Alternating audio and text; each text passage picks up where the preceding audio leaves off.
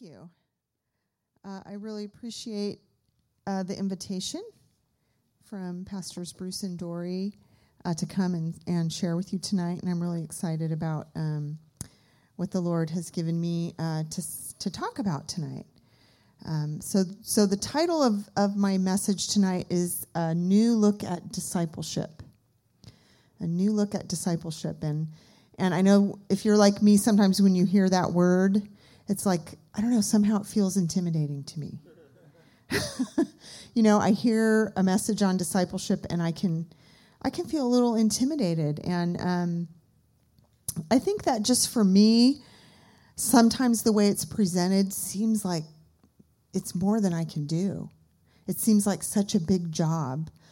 Some people can really grab it and run with it, but I tend to, feel a little intimidated. So the Lord gave me this message, and it's going to be out of 1 Thessalonians chapter 1, that really helped me to feel better about it. It really, the Lord spoke to me through this passage about discipleship in a way that was more easier for me to feel like I could do it. I could be a part of it. So as far as discipleship goes, I think the common verses that we hear are probably the Great Commission, right? Go into all the earth and preach the gospel and make disciples, baptize them in the name of the Father, the Son, and the Holy Spirit. And we know that that's our calling as believers, that that's what we're to be doing. And then the other verse that I hear a lot is 2 Timothy 2:2, which is a great verse, and it really talks about that kind of chain reaction of discipleship. And Paul is writing to Timothy, and he says, "And the things you have heard me say in the presence of many witnesses, entrust to reliable people who will also be able to teach others." So it's this chain reaction, and it's such a powerful move of the Holy Spirit, really, that none of us would be sitting in this room today if it hadn't have been for that chain reaction happening over and over and over the last 2,000 years, right? The disciples shared with people, and they imparted the gospel to them, and then those people were able to then teach others, and so it went on and on and on until whatever day it was that you first heard the gospel, and you became a believer, and then that chain reaction continues on through you. So we're all here because of that, and we're all part of this process of discipleship, really in two ways. Number one, you're a disciple. You are at some point in your journey of becoming more like Christ, of becoming a disciple of Jesus. And then you're also called to make disciples. And for me, that's the part where I start to feel a little intimidated. I'm just being honest, so I'm just sharing with you that a little confession that sometimes it makes me feel intimidated. And I think one of the reasons is the way that it's presented a lot of times is, Jesus, he was on the earth and he discipled 12 men. So you need to have your 12 disciples that you are solely responsible for discipling. And I would be like, okay, I might be able to find one or two, but, to do that all by myself felt like such a big assignment. And I felt like, does anybody else feel like I'm not quite at the Jesus level yet? And that is a big assignment for me, and I would feel a little intimidated. So I just have a question that with a show of hands. So how many of you, when you think about discipleship, you think of one person that is primarily responsible for discipling you? Anybody? So 3 or 4 hands. Okay, so, and the reason I think that for me it was intimidating, because I didn't have anybody like that. If somebody asked me that question, I wouldn't, see, who would that one person be? It wasn't like, if you had that experience in your life, that one person, you think of them right away. You know who it is. But how many of you, maybe like me, and so what would happen is I would begin to feel sorry for myself. Like, how can I be expected to do that? No one ever discipled me. And how can I ever be expected to do this? And it would be like this, woe is me. But the Lord really began to convict me. And he said, you didn't have one person, you had a team of people. He said, I sent a team of people to disciple you. And he began to remind me of all the people in my life. That Sunday school teacher I had when I was growing up, who her faith so inspired me. She was a single mother, and she would just tell these testimonies of her faith in God. And I was just like, I want to have faith like her. I want to have faith like her. So there's Mrs. Rucker, and her daughter is still a friend of our family today. And then there was the woman who, one of my mom's friends, Kathy, who, when I was a teenager and I went through a really dark time of depression and questioning God and just, a lot of oppression, she prayed me through. She was there. I could call her anytime, and she never was bothered by me. She had the gift of mercy, which she needed for me at that time. And she was never bothered by me. She would pray me through. She would say, I'm fasting for you today. I mean, she really got me through a real oppression of the enemy in a real dark time. And then there's all the pastors I've had in my life, and I've had an army of people. So the Lord really opened my eyes that, stop feeling sorry for yourself. You had an army of people that worked together to get you to the point in the journey that you're on right now. And I still have a long way to go on my journey, and there's going to be more people ahead, I know. So I want to talk a little bit about, in 1 Thessalonians, this new look at discipleship. So let me find it in my Bible. You'd think I would have marked it, knowing that I was going to speak on this. So 1 Thessalonians chapter 1. And so let's just, first of all, I want to give a definition of discipleship, because a lot of times I kind of grapple with the word. It's a big word for me. I don't, for me, this is the definition that I'm going to use, because it makes sense to me. Discipleship is a transformation that produces enduring fruit. A transformation that produces enduring fruit. Sometimes we get caught up in the details, right? Did you attend the new believers class? Did you go to, the Bible classes you needed to go? Did you check the boxes? Did you do all these things? But those are just tools, really, in the discipleship process. Really, what we're looking for is that enduring fruit of the Holy Spirit in our life. And the verse, 1 Corinthians 13, now these three remain. So these are things that remain. They endure. After Paul has talked about all the things that are going to pass away, he said there's some things that are going to endure. They're going to remain. And these are faith, hope, and love. But the greatest of these is love. So that is my definition of discipleship. And we're going to get back to those three enduring things in just a minute. So would you mind if I just read, it's not a very long chapter. I'm just going to read 1 Thessalonians. It says, Paul, Silas, and Timothy, to the church of the Thessalonians in God the Father and the Lord Jesus Christ, grace and peace to you. We always thank God for all of you, mentioning you in our prayers. We continually remember you before our God and Father, your work produced by faith, your labor prompted by love, and your endurance inspired by hope in our Lord Jesus Christ. For we know, brothers, loved by God, that he has chosen you, because our gospel came to you not simply with words, but also with power, with the Holy Spirit, and with deep conviction. You know how we lived among you for your sake. You became imitators of us and of the Lord. In spite of severe suffering, you welcomed the message with the joy given by the Holy Spirit. And so you became a model to all believers in Macedonia and Achaia. The Lord's message rang out from you, not only in Macedonia, but became known everywhere. Your faith in God has become known everywhere. Therefore, we do not need to say anything about it, for they themselves report what kind of reception you gave us. They tell how you turned to God from idols to serve the living and true God, and to wait for his Son from heaven, whom he raised from the dead, Jesus, who rescues us from the coming wrath. So this is the introduction that, this letter is, I think, 5 chapters long, and so this is Paul introducing. So I want to give you a little bit of background about this church. So Paul, together with Silas, planted this church very, very quickly. I mean, it's amazing when you read that report of how well they're doing, that Paul spent 3 weeks with these people.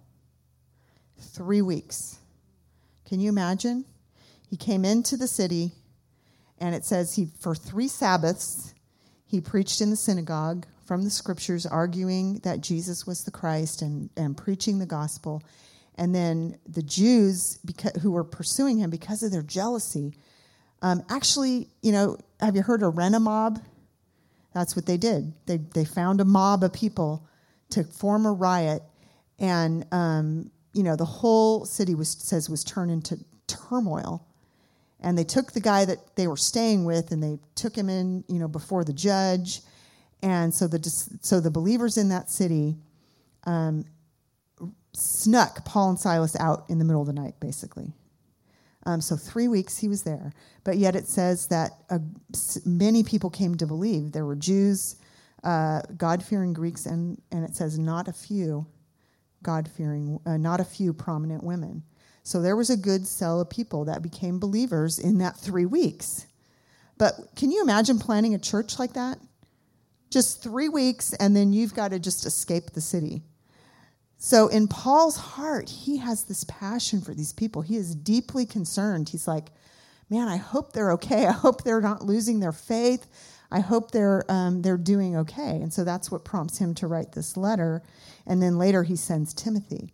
But what struck me right away was it says Paul, Silas, and Timothy. And I thought, wait a minute, they're not doing it by themselves. It's not one guy doing it by himself. It's 3 people together. And all of a sudden I sighed this huge sigh of relief. Like, oh, it's a team. Discipleship is a team. They're working together. And I noticed in this book, and particularly in the first 2 chapters, which is what we're really going to be focusing on, that Paul uses the pronoun I only once. He uses the pronouns we and our a total of 31 times.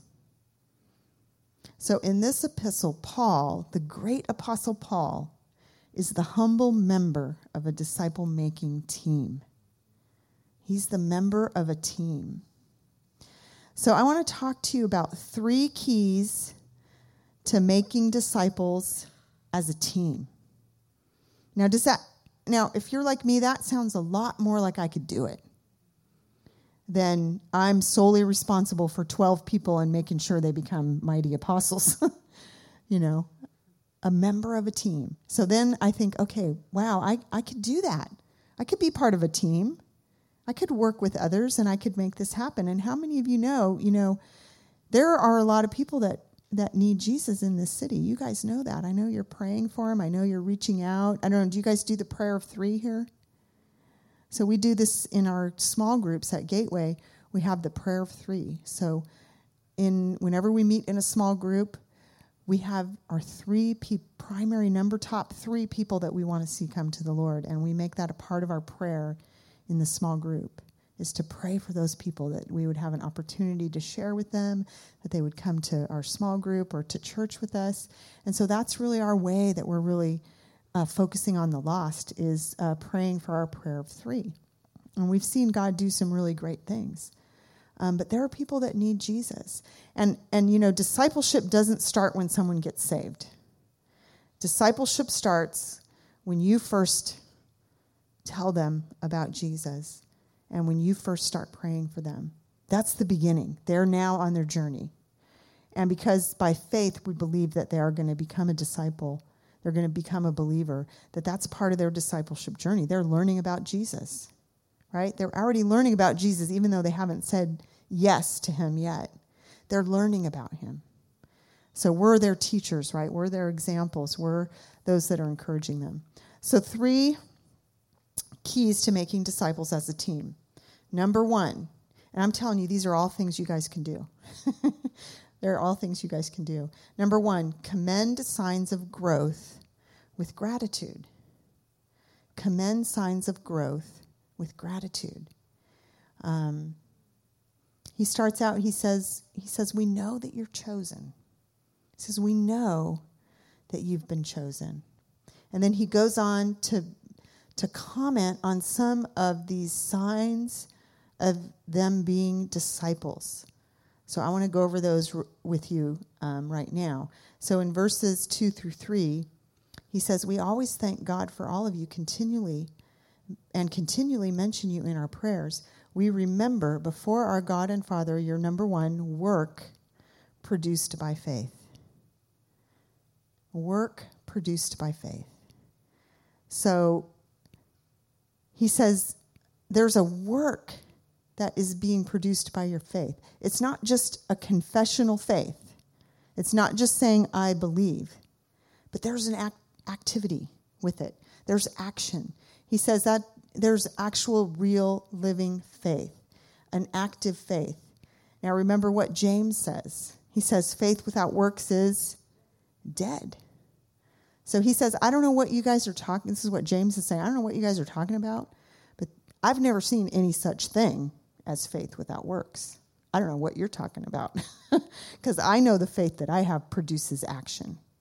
It produces activity, right? Serving in your church, sharing with your friends, being obedient to the Lord, reading his word. That there's actions that come. If we just only say, I believe in Jesus, but nothing in our life ever changes, then that's a faith that James says I don't recognize.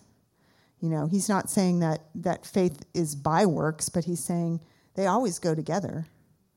So an active faith, he says, I thank God for your work produced by faith. So when we're, ministering to people or even encouraging them to become believers in Jesus or, in our small groups, however it is, in our community, in our classes that we're teaching, whenever we see a faith that works, we need to say something. And if I'm, say that Pastor Dory is working with somebody that she's discipling, she's pouring hours into them, she's really working hard, and they come to my class. So when I see that faith that works, that active faith, not only should I tell that believer, but I should tell Pastor Dory. Say, oh, so-and-so is, they're doing so great. I see active faith. So we commend that active faith when we see it. The second thing, it says your labor prompted by love. So a love that labors. That word there for labors is kapos. And it means intense labor united, sorry I have to say this part, with trouble and toil. Sorry I had to say that, but that's what it is. Intense labor united with trouble and toil. Its use is almost always associated with the spread of the gospel and frequently with team effort. A hard-working love. A hard-working love. Now, I don't know if you've ever experienced a non-hard-working love. And that is a love that just is there until things get tough. But this is a different kind of love.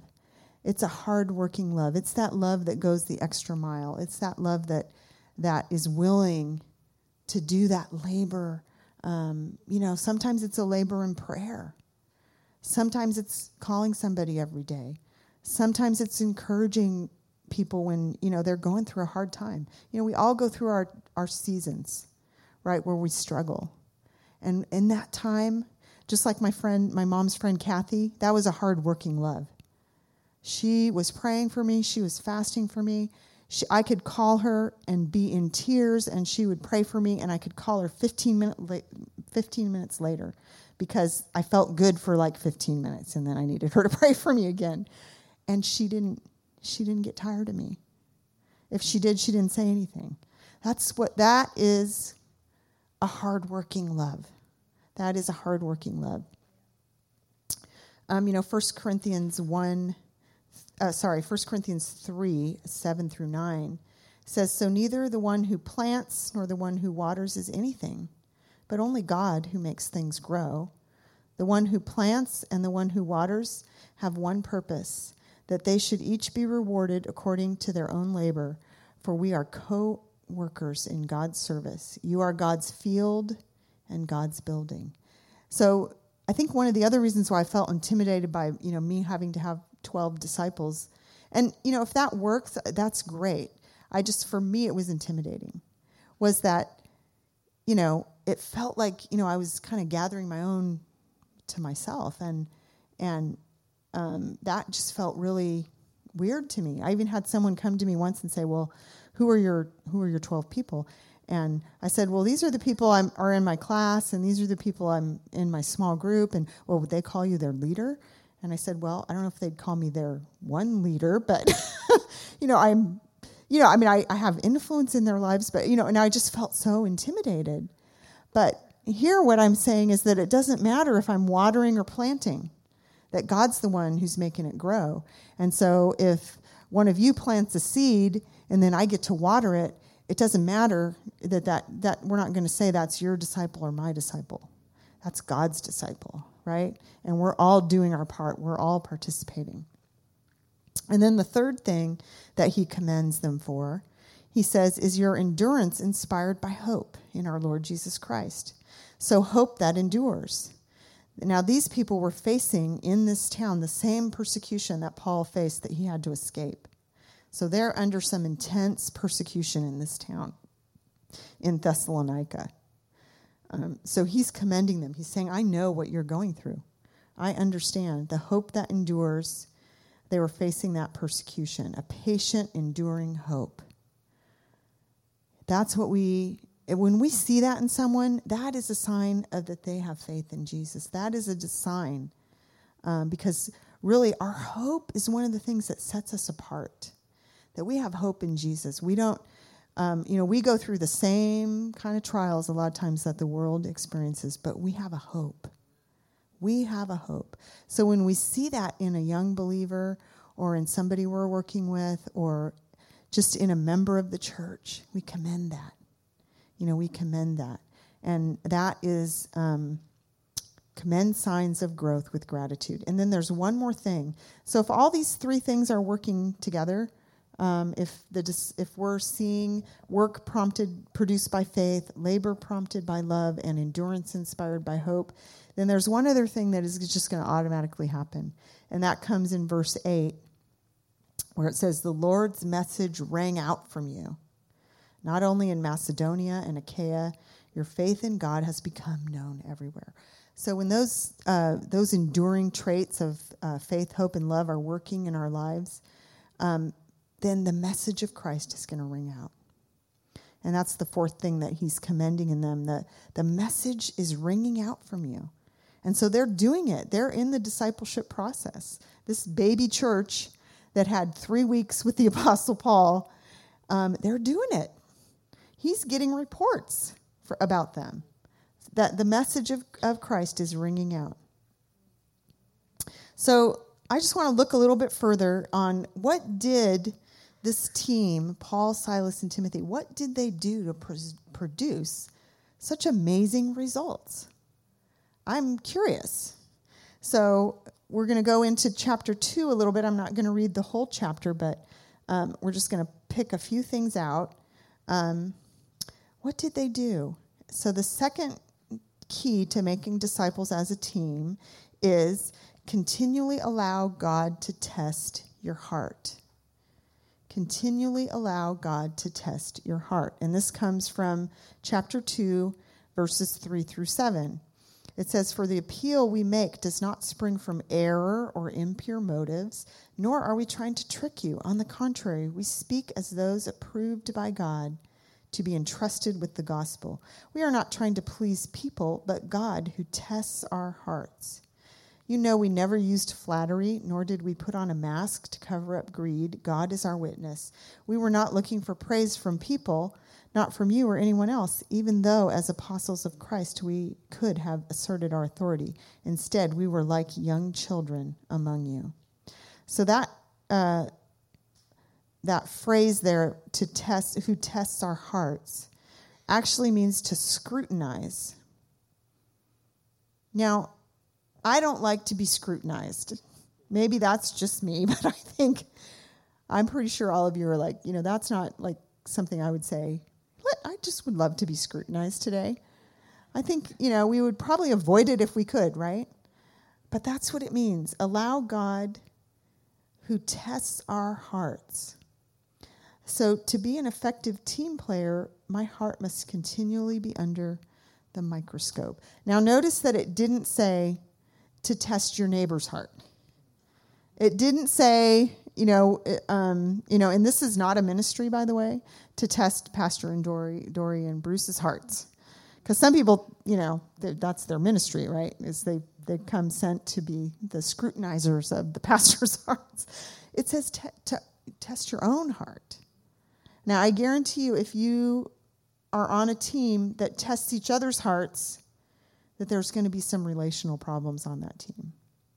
But if you're on a team where everybody is super focused on testing their own heart, then that is going to be a smooth working team. If we are all just testing our heart, saying, God, I want to know if is there anything that is not right in my heart? I want to know. So there's a couple things that they talk about here that they're testing. So let's just go over those. Number 1, doctrine. So in verses 3 and 4, he says, for our appeal does not spring from error or impure motives, nor are we trying to trick you. On the contrary, we speak as men approved by God and entrusted with the gospel. So we need to be testing our doctrine, right? Our message needs to be continually offered under the microscope to God. I don't want there to be any error in what I'm saying. And if there is, I want somebody to come and say to me, what you said was a little off, because I don't want to go there. I don't want to go into error. I want to be. So I'm testing my own heart, but then I'm also trusting those that are over me to point out to me if there's any error. And I need to be at a place where I say, okay, instead of, well, who are you to tell me? Then guess what I'm going to do? I'm going to continue on in that error if that's my attitude. So we have to be allowing the doctrine to be tested. And the second one is motive. In verses 3 and 5, he talks about motive. He said, we didn't use trickery, flattery, falsehood, or greed. So the motive of my heart is super huge, super important to the Lord. Why am I doing it? He says, let's see, we are not looking for praise from men, not from you or anyone else. So if I'm looking for praise from men, then that's a sign that I have an impure motive. I just want, we all want to be encouraged, and we all want someone to say you did a good job, and that's not what I'm talking about. I'm talking about I need approval from people in order to be doing the things that God wants me to do. So we have to let our motive be constantly under the microscope. God-pleasing versus people-pleasing. I'm going to do what God asks me to do, and if nobody notices, I'm going to still do what God asks me to do. And that's a heart attitude that we all want to have. And then he talks in verses 6 and 7 about our leadership. In 6 and 7, he says, we were not looking for praise from men, not from you or anyone else. As apostles of Christ, we could have been a burden to you, but we were gentle among you. We were gentle among you. So our leadership needs to be humble, not authoritarian. People love to follow a humble leader. People love that, but most of us don't like an authoritarian leader that's always constantly correcting us and telling us what we're doing wrong. And I noticed that Paul starts out telling them all the things they're doing right. Now, it's not because they don't have areas that need correction. He does say later on in verse 3, in chapter 3, he says, I long to be with you so that I can supply what is lacking in your faith. So there's stuff they need. I mean, they've got, they're not perfect. But he starts out telling them everything they're doing right. He doesn't come in, well, here's what you're doing wrong, this, and this. He comes in with a humble leadership. He comes in with a humble attitude. Okay, and now the third thing. So the first thing we said was we want to commend signs of growth with gratitude. When we see that faith, hope, and love working, we want we want to point that out. We want to say, yay, you're doing great. And we do that all together. It doesn't matter whose small group someone's in. It doesn't matter, who's the person that led them to the Lord. We're doing that as a team. And then we let the Lord continually scrutinize our heart. That it's not always fun, but wow, it's so powerful when we allow him to do that. And then number 3 is we need to love like parents. Love like parents. So in chapter 2, verses 7 through 12, I'll just read this passage. It says, just as a nursing mother cares for her children, so we cared for you.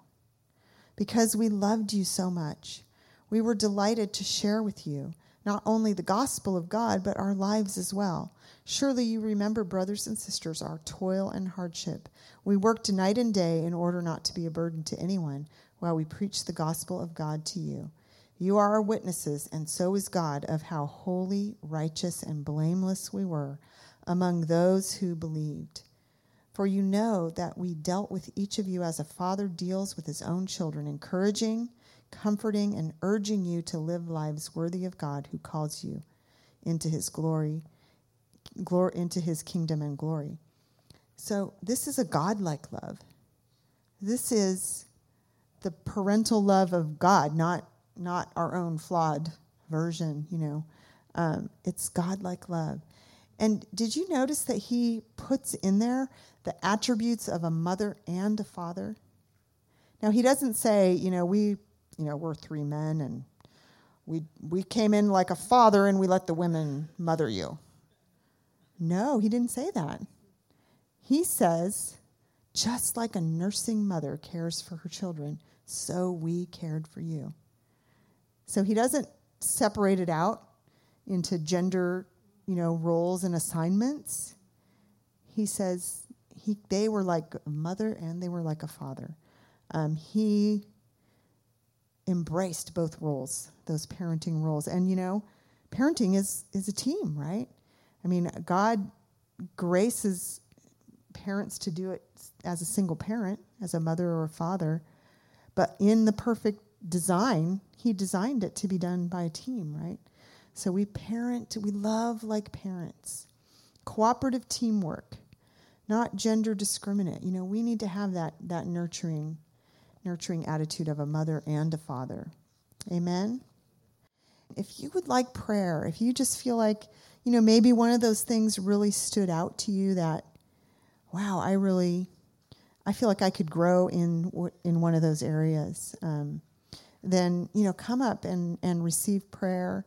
Or if you just feel like maybe even something is missing in what you need from the Lord, whatever it is. But I just want to invite you up to prayer and encourage you that you can do this thing of discipleship. You can do it. And we're going to do it all together. Amen. So let me just pray.